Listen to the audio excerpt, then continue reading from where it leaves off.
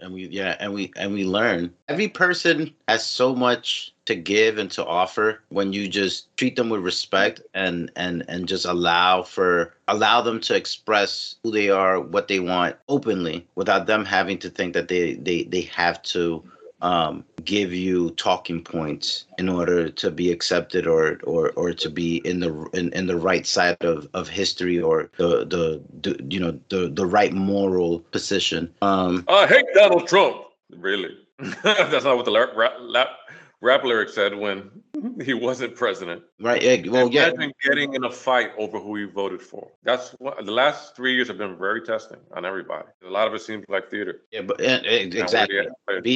Being pro or anti shouldn't be the way that you define yourself. Again, like I was saying, separating the public political arena and conversations that people have, and that they perform, right? So like the entertainment, and then your private realm, where like this doesn't really, at the end of the day, have to affect me in the way that they are making it seem that it does. I mean, public policy does affect you downstream, and ultimately does have impacts, but how much of what Trump did is different than what Biden is doing now or continue to do? How different was Bill Clinton from George Bush and Obama? It's just like a sort of parade of people creating policies and a political context that is contested, but contested to a very small minority of people that benefit, and at the margins, we, the little people, sometimes gain or don't gain. But if we focus on that without trying to live our lives and create our lives and build relationships and build ourselves, then it's not going to matter. Absolutely. One of the craziest things that happened over the last couple of years is how people, whether you like Trump or you hate Trump, I don't know why you would hate Trump and then love somebody else. Okay, this guy is bad, but this guy is great.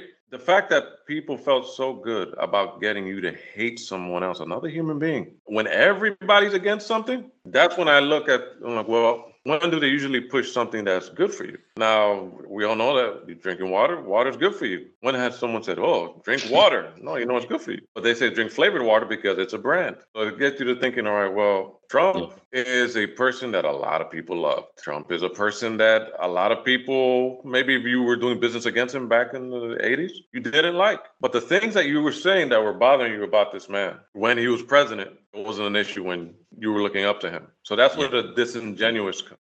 Oh, I can't talk to you anymore. I can't. Oh. When I was watching that, I knew people control. Yeah, but they stopped talking to family members. Yeah, I want to support something that you said, which is like in hip hop in the 80s, 90s, like Trump used to get name dropped all the time as this sort of like epitome of figure to be. You want to attempt to be like him. One of my favorite videos was On Our Own by Bobby Brown, and he's coming out of a building and he looks up at Bobby Brown dancing on his building. But now, if you want to, you got to be quiet. So you have to tell, do you want a truthful society? Do you want me to lie? Like if you ask your girlfriend. And we also got to understand that the sort of campaign that Donald Trump was running was created in a way that they knew would be controversial. The rhetoric was incendiary, but they were doing all of this by design. It wasn't something that if he decided to do something differently, that he wouldn't be opposed to doing different things in order to win, right? So politicians just follow a particular game plan because they've decided through research, through Cambridge Analytica, and the Democrats do it too, that there are certain things that they're going to play up because they think that's going to get a particular base to vote for them and win. They're just going, they literally just want to win. They're narcissists, all of them, right? Politicians that want to win. And then there are machines behind them, right? Like the lobbyists, the bureaucrats, the technocrats, the public policy wonks. They all work together to then do the things that the government does, right? But the person in the front is just basically a puppet. They're just the face of a campaign that has been studied and implemented in order to get a particular group of influential, powerful people to have the levers of power for those 4 years. Okay. But Trump is just the front face. Bernie Sanders is just the front face. Obama, Hillary, and none of these people are people that we should look up to, because if you are a politician and you get to that level, it demonstrates you are open to being sold. If you're gonna bring somebody down like they were doing with Trump, and I hate to, because I sound like his lawyer right now, but I just don't like when people pick somebody, selectively select somebody. This is a person we're going to hate altogether, because I forgot what song it was. It was an alternative song. When they knock somebody down, you have to look who they ascend. Now, if you're going to keep the rage for somebody who, personally, I didn't know a lot about his life. I didn't read his book, The Art of the Deal, and he had another book and a TV show. You tell me, look over here and hate. If someone can control your hate, they can control most of the things that you do. Be mad over here. Over the last couple of years, snap, be mad over here. Jump over here. Because you look like this, you got to jump. Be angry over here. Oh, somebody got angry and shot somebody who looks like you, be mad over here. But they never question. Next generation is being sold for rap lyrics, destructive lyrics, drug lyrics, promiscuous, provocative dancing. And that's never said, you know what, we should hate that. With the same kind of vigor, with the same kind of rancor that they do for a politician, a man who's 70-something years old. If anything, I think more young people should run for office, because we know how to talk about it, but we don't put ourselves out there because we don't think we'll get anywhere, because it's all BS. I mean, even if they give you just a free parking spot, being mayor of Philadelphia, not fix anything. But if you have to, your focus on here. Don't look at this, look at this. For a few years there, they had signs that said racist free zone. A lot of neighbors had signs that say Black Lives Matter, racist free zones, free this country that has yellow and blue flags. And I'm okay. I'm a good person, because they didn't want to rock them through the window. They wanted you to think that they're good people. But don't trust us because we have this. Trust us because we have this skin color. But don't trust them. They have another skin color. I mean, the same skin color, but they think differently. And in the 80s, it wasn't like that. If you look at the movies, they made fun of everybody. I'm saying I want to go back, but I'm saying people got a little too tense. People got humorless. See, one of the things I realized today, I played basketball with 4 people, and we all came from different places and different economic backgrounds. That's the one good thing that sports is able to do. It takes people who don't necessarily share a background and put them together. We're going to fight this thing called inequality. You have to be able to play with that person and then realize, you know how many people went to university and like, yeah, I'm playing football with who? This guy who looks like this, I'm playing football with him. Then you realize, wow, we got a lot in common. Hey, he's all right. Mm-hmm. And when you're in the battle, even if you fight, by the time that fight is over, we're friends. And you have to think about, why don't people want us to be friends? Even if you share the same color, why? This is not bad. Mm-hmm. Who's this Sexy Red, right? Sexy Red is a new female rapper that Ice Spice just leaked the SEX tape on Instagram yesterday. And that's what the kids are seeing. In the 80s, we had to wait until midnight to see that. And then we didn't even see anything. We just scrambled on the TV. You have to go like this. You have to go like this to see it, or get the decoder that nobody owned to unscramble certain pay-per-view channels, watch wrestling events and things like that. But you take away this and you replace with what? What you want to see. So now when you approach somebody in the street, you approach them how you expect they should act instead of them as an individual. I'm sure people, how many times don't you step into a taxi or an Uber? Rap station. Black guy, rap station, even if it's 4 a.m.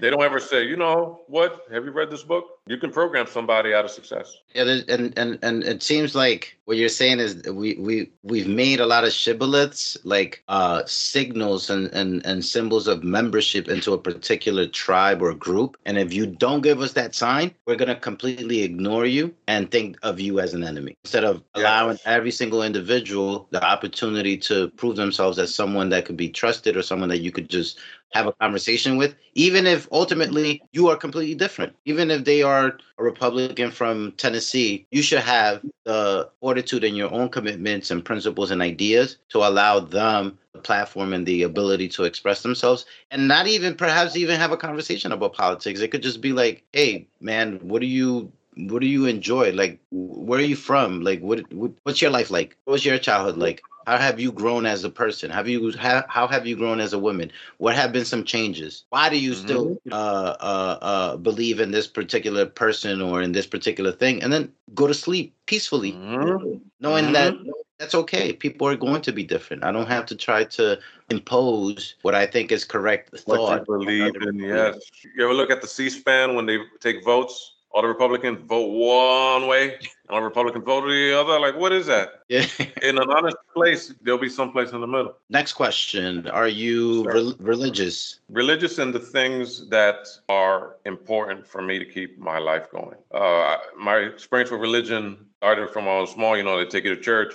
And that's basic question. I mean, basic answer a lot of people give. When I was small, I was raised this, I was raised that. And I just knew the idea of God, and I was following what my parents or my mother and the people living in the household believed, which was always in church. We had Bibles everywhere. We had fans, abanicos everywhere from church, and the hymnals, tambourines that we weren't allowed to play because they were only supposed to make the Lord's music. But you have an idea of it, you don't know what it is, so you give it an idea, you give it a voice, you give it, God to me means this, God to me sounds like this, and it means that. You're able to close your eyes, you're able to pray. And my earliest experience with prayer, I think there was a girl who I liked in first grade class. I think it was. Please, Jenny please like me back. Yes, yes. When I come home today to my grandmother's house and in her bedroom, I want for her to be there. And what we would have done, we would have played cards with Alf cards, and we would have had bubble gum and that kind of thing. But in first grade, what do you want? But and when I got home, I really thought she was going to be there. But I realized God is not a magician. It's not for you to do parlor tricks and all kinds of, hey, look, I'm God.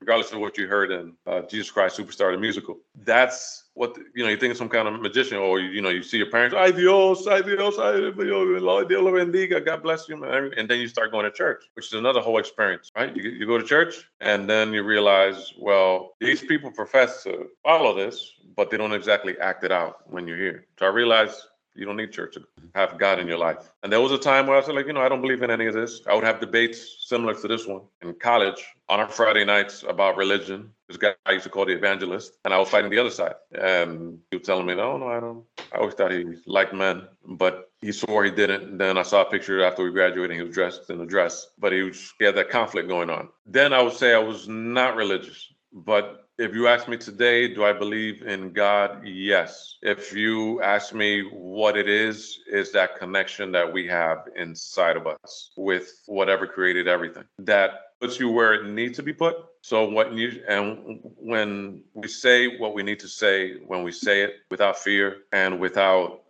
hesitation, because I believe it's like Stockton to Malone. He gives you the assist, but you got to dunk it, or the other way around. But you have to be able to discipline yourself. I think it's in discipline. I think it's in silence. I think it's in nature. I think it's in not saying things because it's shocking or cool, but because it's what needs to be said. I think it's in humbling yourself, not necessarily to the world, because the only way you show, I believe, God is by doing your best, putting yourself out there and taking the arrows, the good and the bad, waking up a little earlier, maybe walking a little faster, just showing that, you are his creation or whatever it is. But I'm going to say his because in my mind, God looks like me, not black and tall with a beard, but, gender-wise. Yeah. And I could be totally wrong. That's the beauty of this. I could be totally wrong. But when I get up and I'm disciplined, I can do something now. One of the things that I do throughout the day is do push-ups. No matter where I am, I write it down, the number. Because as we wait for things to happen, or you're working towards things to happen, you realize we can always take action and not wait for this. I've spoken to a lot of people about doing interviews just like this, Larry. And a lot of times they'll give you excuses as to why they don't start. One of my things that I've talked about a lot of times, start. Wherever you are, start. Work with what you have. Don't worry about, I need this, I need that. Oh, man, I'm looking for this. Start. Doesn't matter if you don't have things you think you need. There are people who were born with a lot less and they're doing a lot more because they believe they just started to put that foot in front of the other. The relationship with that, do I believe in God? Yes. And when I took God into seeing him everywhere is when I believe, all right, well, I don't have to let everything in. The world could do whatever it wants. But what you do is totally between you and the time that you were allowed on this earth, whatever time that is. Are you doing anything towards self-improvement? Yes, the push-ups have been a big change. I gave myself a couple of months ago 1,000 push-up challenge because I thought that's probably the hardest thing I could do in a day, and it took me 8 hours. And I broke them down into sets of 20, and first 40, then 30, then 25. And by the time I finished, I couldn't feel my arms, but I would just at maybe 11 every time because I just couldn't feel anything. But I even did an extra one and I uploaded it. And of course, what do people say when you're, oh, he didn't go all the way down to the floor? And all you can do is, you know what? That person didn't even do one. Yeah. 1,000 is a lot, bro. my thing is art. That's how you show people. If you do believe in God, you want to show people there is a God, let them see your example. Anything beyond physical improvement? It seems like contemplation and meditation are components of your self improvement, or am I completely wrong about that? No, you're right. You're right. You're right in that aspect. I try to keep it. I think if you're not careful, you forget how you got this far, and you're able to. If I'm able to, the only reason I do the push-ups is because strong body, strong mind, and that little bit of hope and seeing that your small changes in your body. So all we really need as humans, and that's why they try to distract us from it. Hmm. So I have people, why do you wake up so early? Oh, I could never do that. You realize, well, if I don't, then the thing that you don't get done is because you didn't get a good start. Hmm. I said best way to determine what kind of day you're gonna have tomorrow is to plan it the day before. So Friday night comes, I have my clothes ready, make a little bit of coffee in the morning. So when I wake up, I like to go. I don't like to be held back by whatever.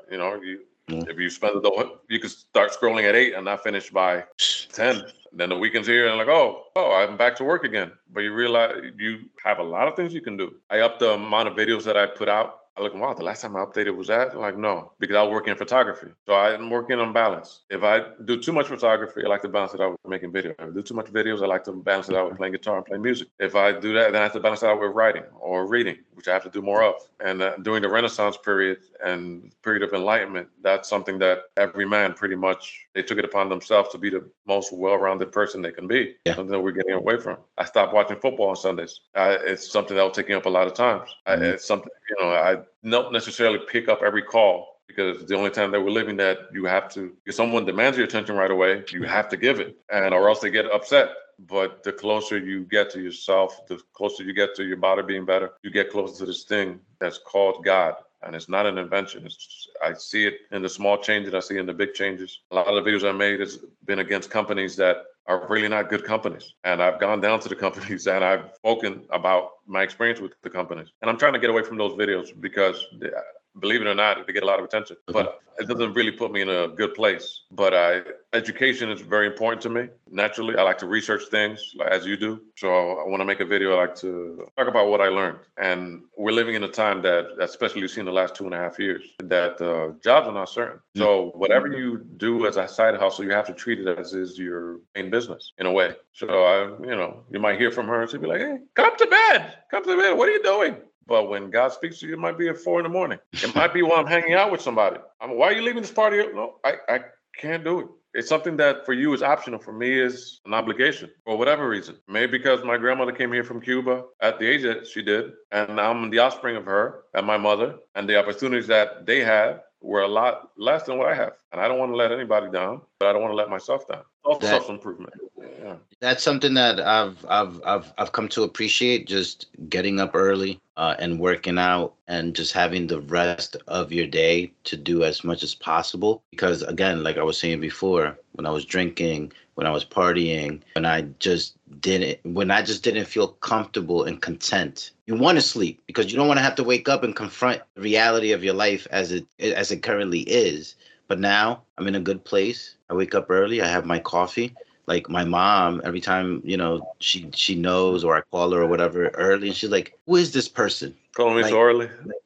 right, because I was notorious for sleeping in. Like that was my thing, sleeping. And so it's been a great process to just start getting up early and being healthy and just having the energy to be able to do things, to think, to be present, to engage. So yeah, I think that's a good advice for people to follow. Any big regrets in life so far? If anything, I would say I had to think about this. I knew you were going to ask this question, so I thought about it. And if I have any, I got no regrets. I'm growing and growing.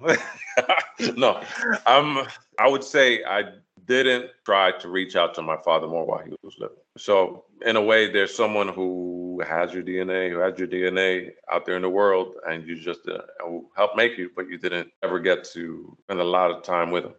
When I had a job at a telephone company, I could look up all the records. That's the first time I found his phone number. He was living in Georgia, Atlanta, and I called him. I asked him for a picture. He said, "Oh, I don't take pictures. I don't have pictures." So, but I do believe that you have an idea of what he could have been going through, and I just didn't know enough about his life. I didn't ask.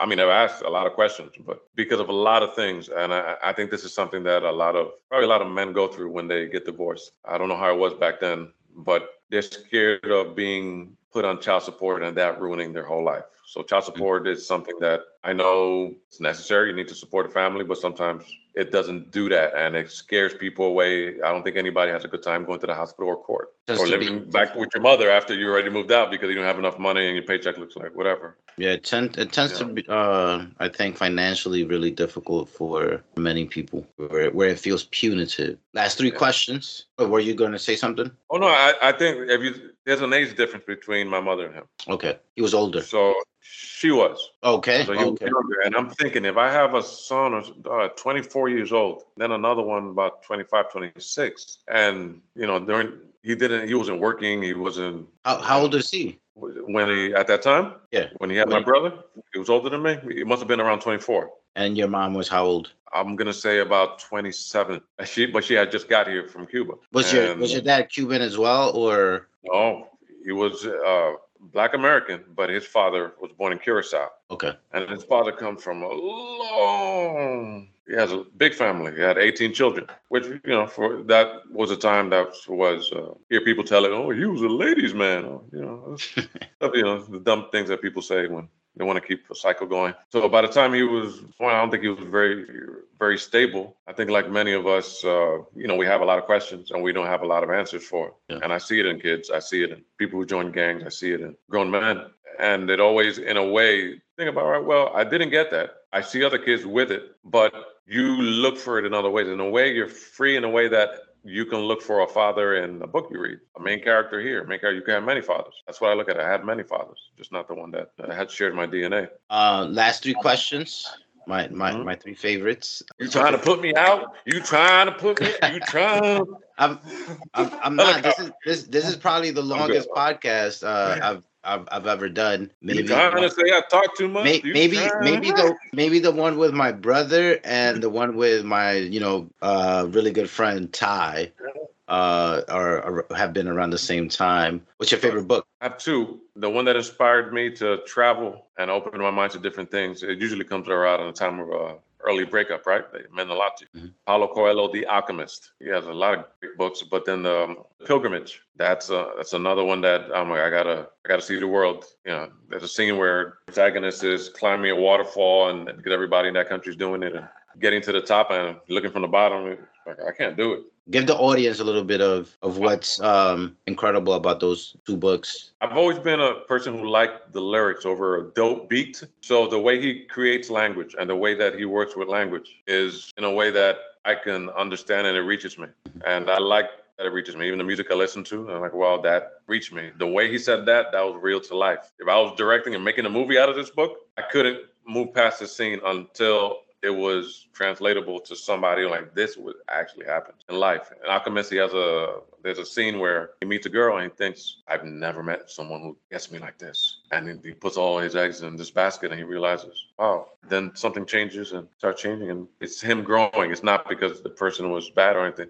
It's just him growing and realizing I was just removed from the reality of the world kind of thing. So he's it looks like Billy Joel. But yeah. After the 80s, not a more calm, peaceful, sort of reflective Billy Joel. Favorite movie? That's a big question, man. I'm a big movie watcher. I'm a big movie watcher as well. I don't think we've ever had any big discussions around movies, but yeah, love movies. You give me.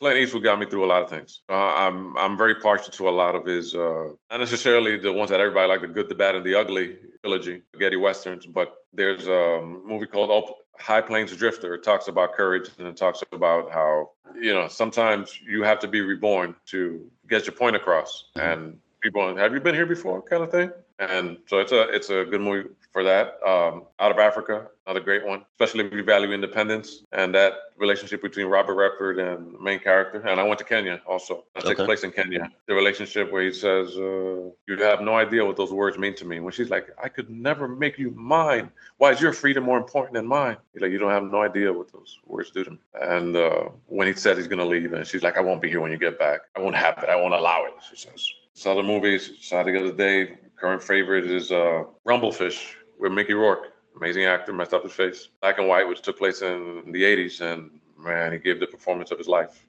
Legends of the Fall, also another powerful movie, very underrated. If there's a perfect movie, I think it's probably that. Which one?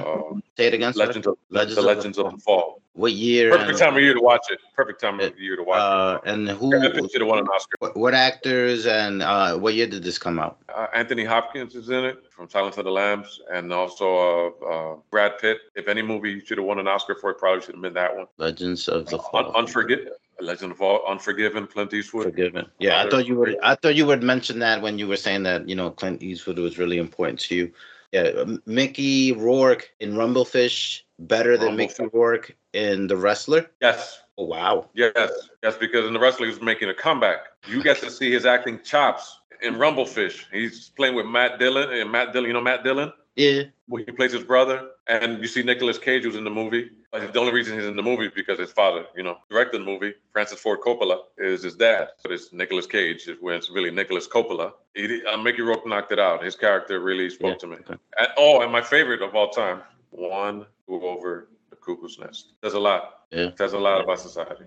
Says too much about 70s Hollywood, 70s serious movies. I mean, those hit really hard in terms of just critiques, in terms of just this gritty, dark, like the initial sort of like acceptance of American pessimism, right? Like I like 70s movies a lot. Five Easy Pieces with Jack Nicholson too. Love relationships, doesn't give a damn about how he's being perceived. Excellent movies. He'll say himself that was his favorite movie. Sometimes I feel like movies, there's a lot to sift through to find the gems and the really good ones, because there's so much garbage too. And so this is good that you mentioned so many good movies, because some of them I haven't watched, and it's because like, well, is it one of the top Francis Ford Coppola movies? I'll probably just try to do the top 3 based on critics and popular opinion, etc. So it's good to hear, what is it called, like the B-sides sometimes, like the less popular ones, and try to reach out and experience those movies. And Rumblefish also black and white, the whole movie. Yeah, even though it was made in '93. That's what I'm saying. I'm like, yeah, 83. Excuse me. Yeah, but of course the action Apocalypto is big. Shout out to Carly Hightower, previous guest. That was her favorite movie. So yeah. Oh yeah. Oh okay. And then, what's your favorite album? Ooh, come on! Now you're gonna go from music to movie. You said you like lyrics over the good beats. Too many. It's all the lyrical people. So go ahead. No, but try to tell me those albums that like you really, really, really, really love, and that you have a hard time not. Get out of here! You're not serious, are you? Mr. I am. But Blood on the Tracks, Bob Dylan. All right, when he's going through the breakup with his wife Sarah Lawrence, every lyric on that, you could tell he was feeling it. He was going through it, and he's a lyrical savant. Right, so he put it all into that album. Even his son said, "Wow, I really got to see what my parents were going through before I was born when they got divorced." Which it's funny because if you hear it now, it's still relatable. So as far as lyrics, Bob Dylan, he's one of the best. Morrissey is very underrated as a person who writes. He was with the Smiths, and I pretty much everything that he has, I collect. And not all his songs are going to be hits or great like that, but the way he says things and the way he connects with what it actually means to go through something that is very dear to you or very close is like, wow, I wish I would have written that. And he had a song called "I Know It's Over," and man, that's oof. But as far as contemporary music and things like that, I mean, you don't have to come contemporary. You could stay in whatever era you want. But go ahead. Sorry, I cut you off. That's cool. If to put you in the mood, just be there, and sometimes you could just ride. You want to go driving at night and just putting this on. Last thing is just you and the wheel and cigarettes after sex. Seen him in concert 3 times, and I mean it's an experience. What genre are they? I've never heard of them. If they would have, they're rock, but if you have to put a genre, it would, and I know they probably would hate this. It'll be like mood rock or something like that. It's a song when you're lying down with someone and it's playing. It's like, is he talking about one person or a lot of people he's gone out with? He has a lyric in a song that called "Touch." Talks about somebody leading him on. Just when the song is getting to its top, it just goes off. I think at the 3 minute and 15 second mark, and he starts talking about him being in the shower and realizing the person he's with really doesn't care for him, and he's making believe she's sleeping while he's in the shower, trying to come to terms with this is the closest he's ever going to get to this thing called love. And it's like a movie. It's like a Ingmar Bergman movie film, but to music. And that's what I see. And even when I see a lot of the video recreations they do with it, they use a lot of clips from his movies in it because you're watching it in color, person perform, but you can only hear it in black and white. Do you have any Spotify playlists? I actually have never made a Spotify playlist. Or do you have any like online? Do you have any like online playlists that you have? Like I have this really good friend too. His name is David, and had always had this conversation about getting me into quote unquote white music because I don't. I know. No, I'm being serious. I only know Latin music. You into that corny right? What? No. Like I know Colombian vallenato music. I know salsa, and then I know like the popular things when I was growing up, like cumbia. A little bit of that too. Yeah, but so I know that. I know hip hop and R&B, like that '90s popular artist, swing, and even like underground. But you know, there's only so much in a genre, and so me and him would always have these conversations about like, yo, there are so many classics and great music, but because I didn't grow up around, you know, white people and you know my parents English, and then as I grew up, you're exposed to hip hop, you know, being in New York, being in Queens, whatever. So he was supposed to be creating this playlist for me, and I moved back to Philly. He was in the Bay Area, and so it never happened. So that's why I asked you if you have a playlist, so I can my playlist. I can show you the beauty of non-hip hop and non-Latin music. Sir, I have a playlist on my iPod Classic. I still have one of those. And I have I got a Zune. Zune, okay, and Zune, right? So go ahead, sorry. But I have about 10 different albums. 10 different genres. I have rock, 60s, 70s, 50s, Spanish, up music for the gym, mood music, all lyrical, black, and then black. Black is more the hip hop. Black is R&B. One of the hobbies I have is just filling each one of them up because Spanish, I don't think anybody, as far as emotive and lyrics, Luis Iglesias. Again, you asked me once, I could tell you grew up like with older people or your mother playing it in the background. As a kid, I didn't get it. I didn't like it. As an adult, I'm like, oh my God. Rocío Dúrcal, Isabel Pantoja, those artists. I mean, yeah, it's beautiful. And the way we consume music too now, right? It's not like it was, now the biggest selling Latin artist is Bad Bunny, which doesn't make sense because the way that people buy music now is a lot different. You go by views, you go by plays on Spotify, and so to wrap up, tell me one last album that you need to mention as one of your all-time favorites, because I feel like you had a lot more. Bone Thugs and Harmony, East 1999. I don't think there's a bad track on that album. And too bad Eazy didn't get to see it come out because he died too soon. That was all high school, all college for me. Yeah, that's a great album. Where are they from? Yeah. Cleveland. Yeah, Cleveland, Ohio. East 99, Cleveland. So that's the one that you want to wrap up with, that album. The one that I forgot to mention because that's that's what got you through a lot of riding the subway. Yeah. Being able to get through school. And that's they introduced a genre of rap that now is beginning or has already began to take shape, but they were doing it back then. So it was Bone, roughness, thugs, more roughness, and harmony. They were singing with the. See, when I went to Woodstock in '99, I realized I missed a lot of music. And just like you, there's a lot of music I didn't get to experience live. But I could imagine trying to see Ted Nugent in his prime because he still looked like he was in his prime when I saw him, I think it was last year. He came to Philadelphia. And he's recorded as one of the loudest concerts in recorded history by decibels. And when he gets behind the guitar, it doesn't matter what he's saying politically. He just knows how to rock a stadium, and he's just born to be wild. And he can play in his sleep. Jimi All right. Hendrix. I mean, it's too many, man. It's too many. Come on, put me in a spot here. It's been great talking to you. Long but nourishing conversation. Appreciate you. I will see you on Tuesday. And look forward to our conversations at work. Peace. Have a